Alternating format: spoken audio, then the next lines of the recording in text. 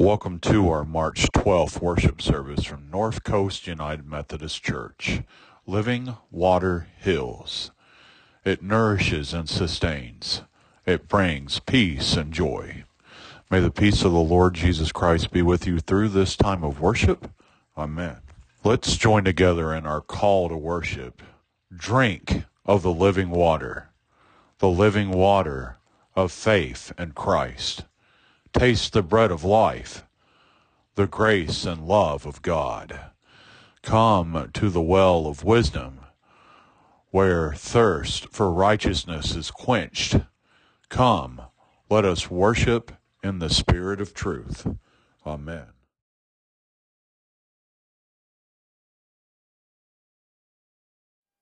So this week, it's kind of a fun Jesus story. It is entitled, He Did What to the Water? So our memory verse to remind you is God is able to do far more than we could ever ask or imagine. Ephesians 3:20. So let's set the scene. You are an adult and you're at this really fun party and you're drinking wine and you're hanging out with your friends. And it's back in the old times when drinking anything other than wine was not really the best thing to do because, well, for starters, water really wasn't safe to drink. And, well, the process of anything else it wasn't safe. And water was for the animals and you needed to conserve because you lived in the desert, right? Well, all of a sudden, the worst thing to happen at a party happened. Nope, you weren't out of chips. There was still plenty of chips. You ran out of wine. Uh-oh, that's not good. Well, here comes Jesus to the party. And Jesus, wanting to show people that he really was the Son of God, that he really was as special as he was, decided to say, you know what, let me do something fun for you guys. Let me show you how special I am. Why don't you bring me some water? Bring me that cabbage water. What? That's gross water. We don't want to drink that water. That's not good water. Jesus says, no, just trust me. Trust me. Put your trust in me. Okay.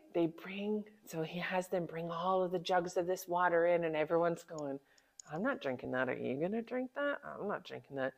I don't know about you, but that doesn't sound very good to me. So all of the water comes in, and then Jesus does his thing that we all know Jesus does, and he performs that miracle, and he turns that water into wine for the party. Jesus didn't have to do any of those things. Jesus didn't have to prove that he was as special as he was. He just wanted to, because that's Jesus, and Jesus is Jesus, right? So all of a sudden, all of that icky, gross cabbage water got turned into wine at the party, and then the party could continue. And that was the start of everyone knowing who Jesus really was, right? So Jesus has power beyond what we can even imagine. He just did all of those cool things for all those people. There's literally nothing that is too hard for Jesus to do. Water, what? What did he do? It's so mighty, so powerful of a God that we serve. What is so simple in your life that you can give up to God to take over for you? How is something that you can give up and just let him take over for you?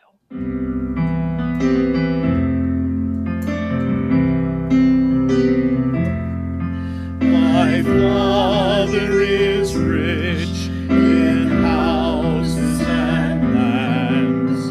He holdeth the wealth of the world in his hands, of rubies and diamonds, of silver and gold. His coffers are full, his riches untold.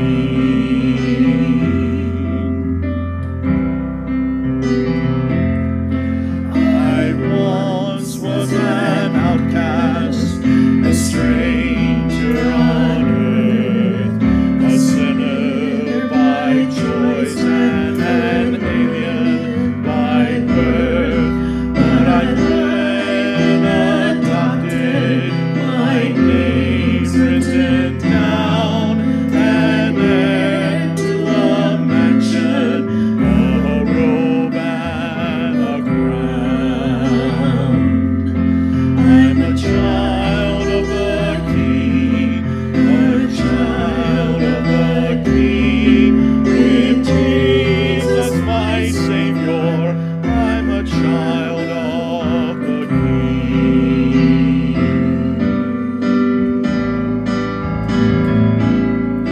A tent or a cottage, oh why should I care? They're building a palace for me over there. Though exiled from home, yet still I can sing, all glory to God. I'm a child of the King.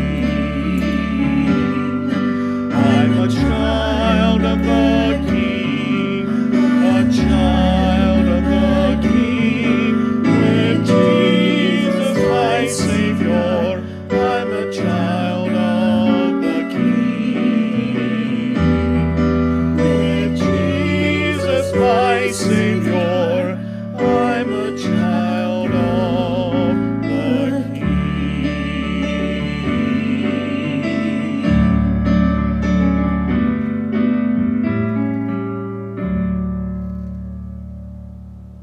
Let's join together in prayer. Living water, flow through our worship this day. Quench our thirst for your wisdom and truth, that we may grow in faith and love.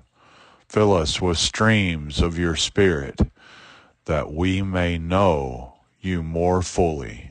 Amen. Our scripture today comes from the Gospel of John, chapter 4, verses 5 through 15. So he came to a town in Samaria called Sychar, near the plot of ground Jacob had given his son Joseph. Jacob's well was there, and Jesus, tired as he was from the journey, sat down by the well. It was about noon. When a Samaritan woman came to draw water, Jesus said to her, "Will you give me a drink?" His disciples had gone into town to buy food. The Samaritan woman said to him, "You are a Jew, and I am a Samaritan woman. How can you ask me for a drink?" For Jews do not associate with Samaritans. Jesus answered her, "If you knew the gift of God and who it is that asks you for a drink, you would have asked him, and he would have given you living water." "Sir," the woman said, "you have nothing to draw with, and this well is deep. Where can you get this living water? Are you greater than our father Jacob, who gave us the well and drank from it himself, as did also his sons and his livestock?" Jesus answered, "Everyone who drinks this water will be thirsty again, but whoever drinks the water I give will never thirst. Indeed, the water I give will become in them a spring of water welling up to eternal life." The woman said to him, "Sir, give me this water so that I won't get thirsty and have to keep coming to draw." Let's join together in prayer. Precious and loving God, we thank you as we continue this path of looking at the blessings that you create in our Lenten journey. The challenge in our lives to look at the positive places of your spirit and being as we go on this journey of renewal leading towards a resurrection. Be with us today, God, as we look at your love, as we celebrate your love, as we look for your places that you are moving in our lives. Be real, Lord. In your Son's precious and loving name I pray. Amen. What a great scripture today. And you're seeing me bounce around a little bit as I pull the scripture up on the screen in front of me. I want to look through this verse by verse today because we know the scripture. We know the narrative of the lady at the well. We know the narrative of this individual who came to get water for her community, a sustaining source of care for her community. And we know the narrative of this lady meeting Christ at the well and receiving this mysterious gift of what it means to have the eternal water. But today, as we kind of look through this narrative, as we have in other weeks of our Lenten journey, I want to continue to look at the necessity of looking at the positive moments of growing into and towards something and not fleeing and trying to get away from a harmful thing, not punishing ourselves with the I can'ts at Lent, but striving of taking chances with the what ifs through Lent. And there is a huge what if narrative that takes place in this, not so much for Christ, but for this Samaritan woman who comes and has this soul-changing encounter with Christ coming to the well. We look at it, and I want to share with you the division that exists in this. There's a lot of shouldn'ts for the Samaritan woman, and there's a lot of shouldn'ts that exist within her safety as this conversation between she and Christ takes place. In her own words, in verse 9, she shares, "You are a Jew and I am a Samaritan woman. How can you ask me for a drink? For Jews do not associate with Samaritans." There's a lot going on. And even the explanation in verse 9 only touches the surface level of what the Samaritan woman was contending with in this conversation. So we look at it, we see this dear lady who's coming as a part of her daily ritual, her daily chores. She's coming to collect water for the daily needs of her community. She's going towards the well. She's going to fill her basins, and probably she doesn't have just one pot with her. She is getting water for her entire community because her responsibility is a caregiver for a basic daily, not just, well, needs and necessities are yes, they're the same words, but when I use the word necessity, there's more of a pertinent into the word necessity. So we look at this conversation between this lady at the well and Christ, and she's not just doing a chore. She's taking care of a necessity that for health, for cooking, for cleaning, for everything. Her chore is to touch a core need for her community. So she goes to this well, and she sees a Jewish man standing there at the well. So she immediately has to weigh out some issues that she deals with. She has to weigh out some issues. One, for her to be just basic core issue that she's dealing with, but because of her gender, a lady going in the well with a male there, many conversational points that she would end up facing the negative consequences of. You know, the man's word overhauls all in the cultural narrative of this conversation. So for her to go and to be seen in solo conversation with this male would bring up questions of her character.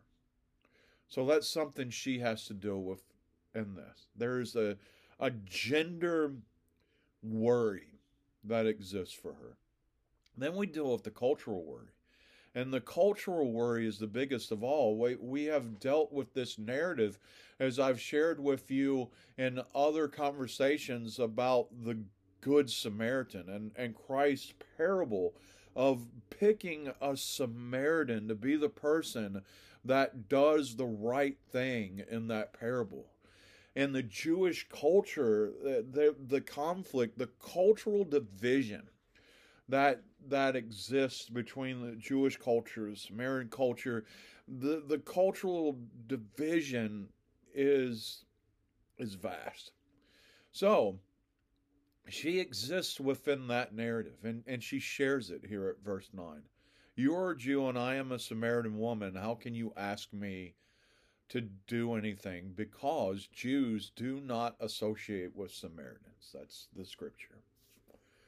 And again, because of the gender bias existing in the cultural narrative, she suffers the most to lose in being seen in this conversation. So we've got gender separation, we've got cultural separation that she has to deal with in this conversation.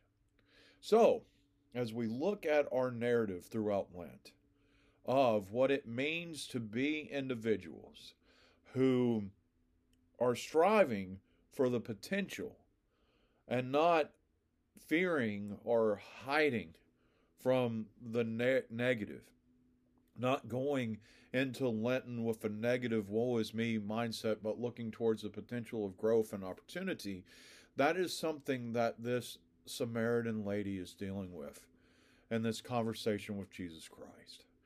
She had everything to lose in being found in that conversation.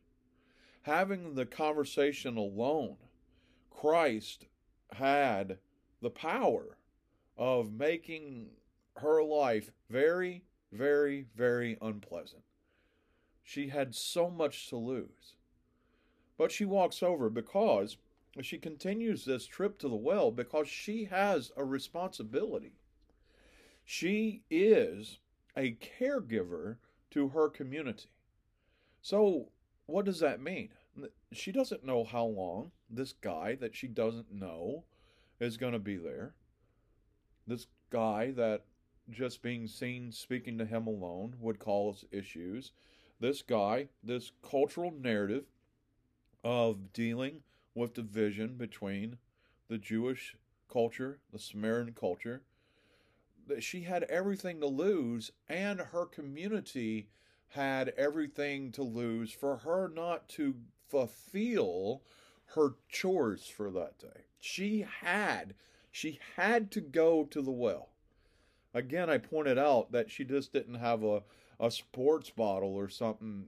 They didn't have cold and running water in the villages. She probably had two very large clay pots that she had to carry back full of water to her community, because it was more than just making sure everybody had something to sip at dinner. It was the health, it was the cleanliness, it was a basic need that she was there to contend with. So she could not say, there is this individual here, these are the ways that I could suffer if I'm seen speaking to him. I need to not be here.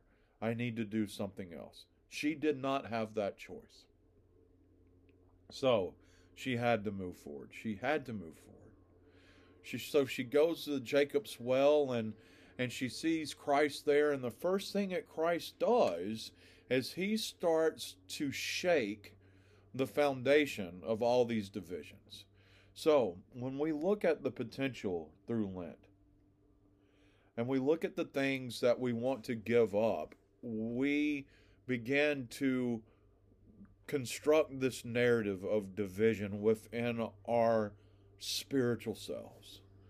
When we go through this narrative that we've gone through the last couple of weeks of, I am going to give this up, I'm going to separate myself from something, I'm going to limit myself from something, we're creating sort of this spiritual imbalance of fighting within ourselves.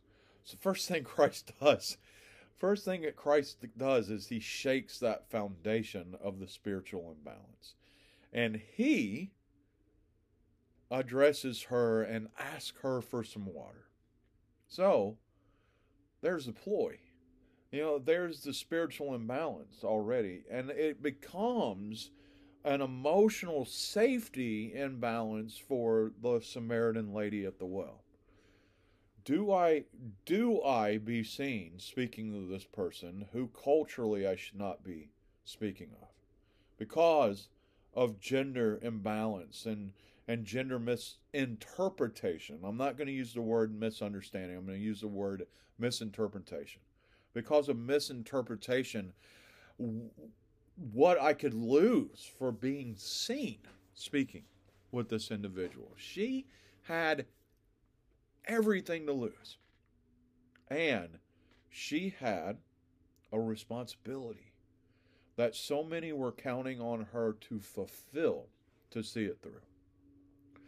So there's all that inner turmoil going on.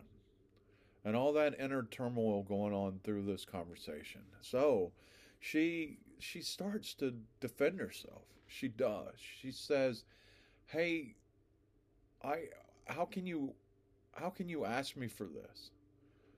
It was just him and Christ there. And in verse 8 it points out his disciples had gone into town to buy foods. It was just her and Christ. This is a one-on-one conversation.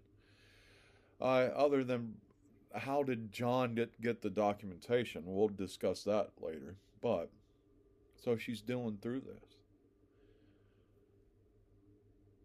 And then Christ begins to answer her, and he begins to pave this "it's okay" narrative. And he begins to pave a narrative that shows a compassionate understanding of her role as a caregiver for her community, by going to the well to get this necessity substance so that the area could have the cleanliness, it could cook, could clean, they needed it. And he begins to talk about her becoming a caregiver in a way that is more sustainable and eternal.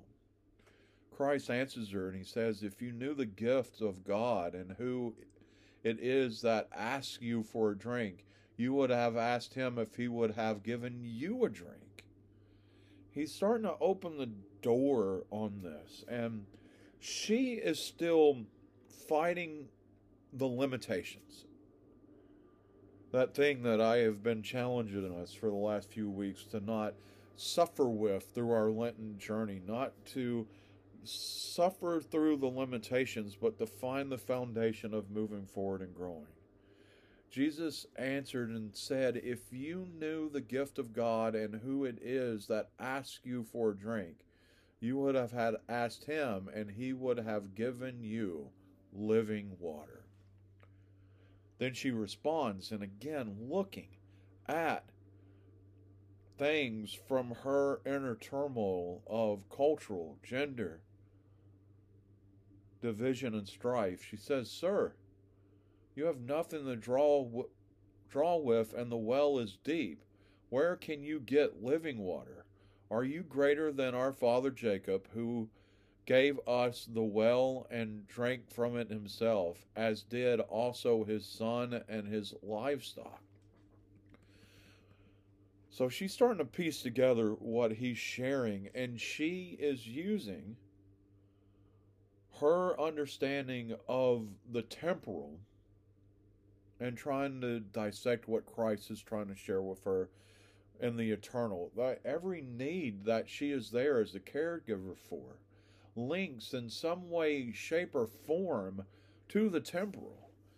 It's temporary health, kids. One day we're going to pass away. We're going to wash scabs and bruises. We're going to cook, and that is that food for that week, and then she's got to go back to the well and go through all this again.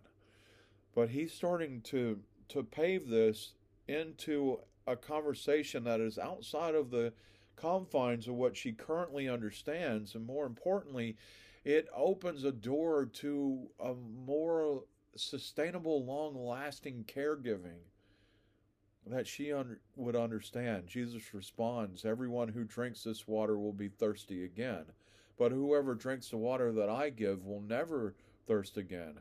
Indeed, the water that I give them will become in them the spring of water welling up to eternal life.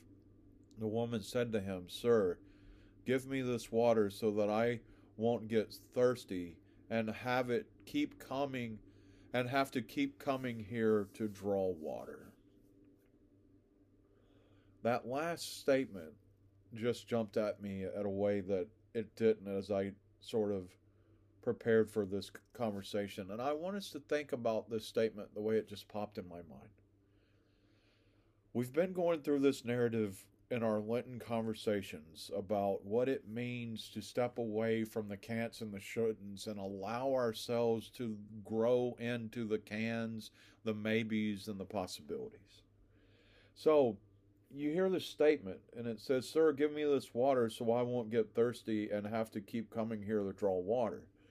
You know, there's a lot of work in that. Again, I pointed out multiple times, she has multiple clay pots that she's carrying. She doesn't have somebody's sports bottle to get them through the day. This is something that she's doing for multiple people, multiple times, and it's a chore for her. And not maybe sometimes a blessed chore, but it's a chore for her. And when I hear this statement, so that I don't have to keep coming here to draw water, I hear this request of being relieved of a burden or a chore, being resurrected from a burden or a chore. And that's what this Lenten journey is about. How can you resurrect me from this task that I can find freedom? How can you resurrect me so that I can take this task of freedom to my friends and my neighbors and my loved ones so that they can find freedom as well? How can you free us from these burdens so that we can find freedom and wholeness? It isn't help me find a early retirement conversation. It is a statement of a resurrection. Resurrect me from the worry if I can get to the well and if the well will run dry. Resurrect me from the burden of carrying multiple clay pots full of water back and forth from my village to this well. Resurrect me from a burden of worrying if I can bring enough back that will meet the needs of the entire community. As she's having this conversation with Jesus Christ, they're starting to construct this conversation in such a way that it becomes a, how can I find the sustainable resurrection that will bring sustainable care to everyone? I think about all that as she also deals with the worries of gender misunderstanding, as she deals with the worries of cultural strife, and deals with all this, and looking for a way of a sustainable resurrection for the needs and the burdens and the worries of the ones that she is a caregiver for through this task. As we go through our Lenten journey, I hope that we are evaluating and processing our emotional and spiritual journeys in this way, looking for ways to produce the resurrections that so many are striving and calling out for, looking for ways to celebrate the resurrections that can bring sustainable freedom from worrying if I can fulfill my chore so that everyone will be taken care of.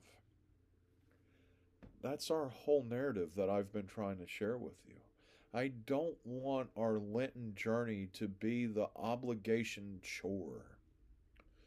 I want it to be a journey of finding fulfillment and wholeness in places so that we can become the ones who are truly the caregivers and the gift givers of sustainable hope, so that we can go out and do things that we never fathomed that we would be able to do. I would like for you to hold on to those things. I would like for you to exist within the compassion of that narrative, that we can find ways of finding the whole resurrection so that needs are truly sustainably cared for, and not suffer under the temporal, that we just suffer through something and then it's all done. Let's find the freedom and the happiness and the joy that exists in the resurrection of Jesus Christ. Thank you for sitting with me through this narrative. My name is the Reverend Michael Drew Davis. May the peace of the Lord Jesus Christ be with you all. God is love. Amen.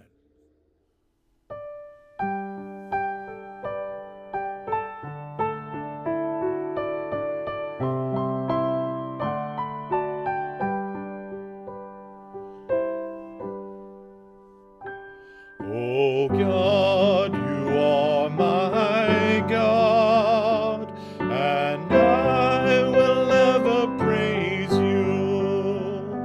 Oh God, you are my God, and I will ever praise you. I will seek you in the morning, and I will learn to walk in your ways, and step by step you'll lead me, and I will follow you all of my days. Oh God, you are my God, and I will ever praise you. Oh God, you are my God, and I will ever praise you. I will seek you in the morning, and I will learn to walk in your way, and step by step you'll lead me, and I will follow you all of my days. I will seek you in the morning, and I will learn to walk in your ways, and step by step you'll lead me, and I will follow you all of my days.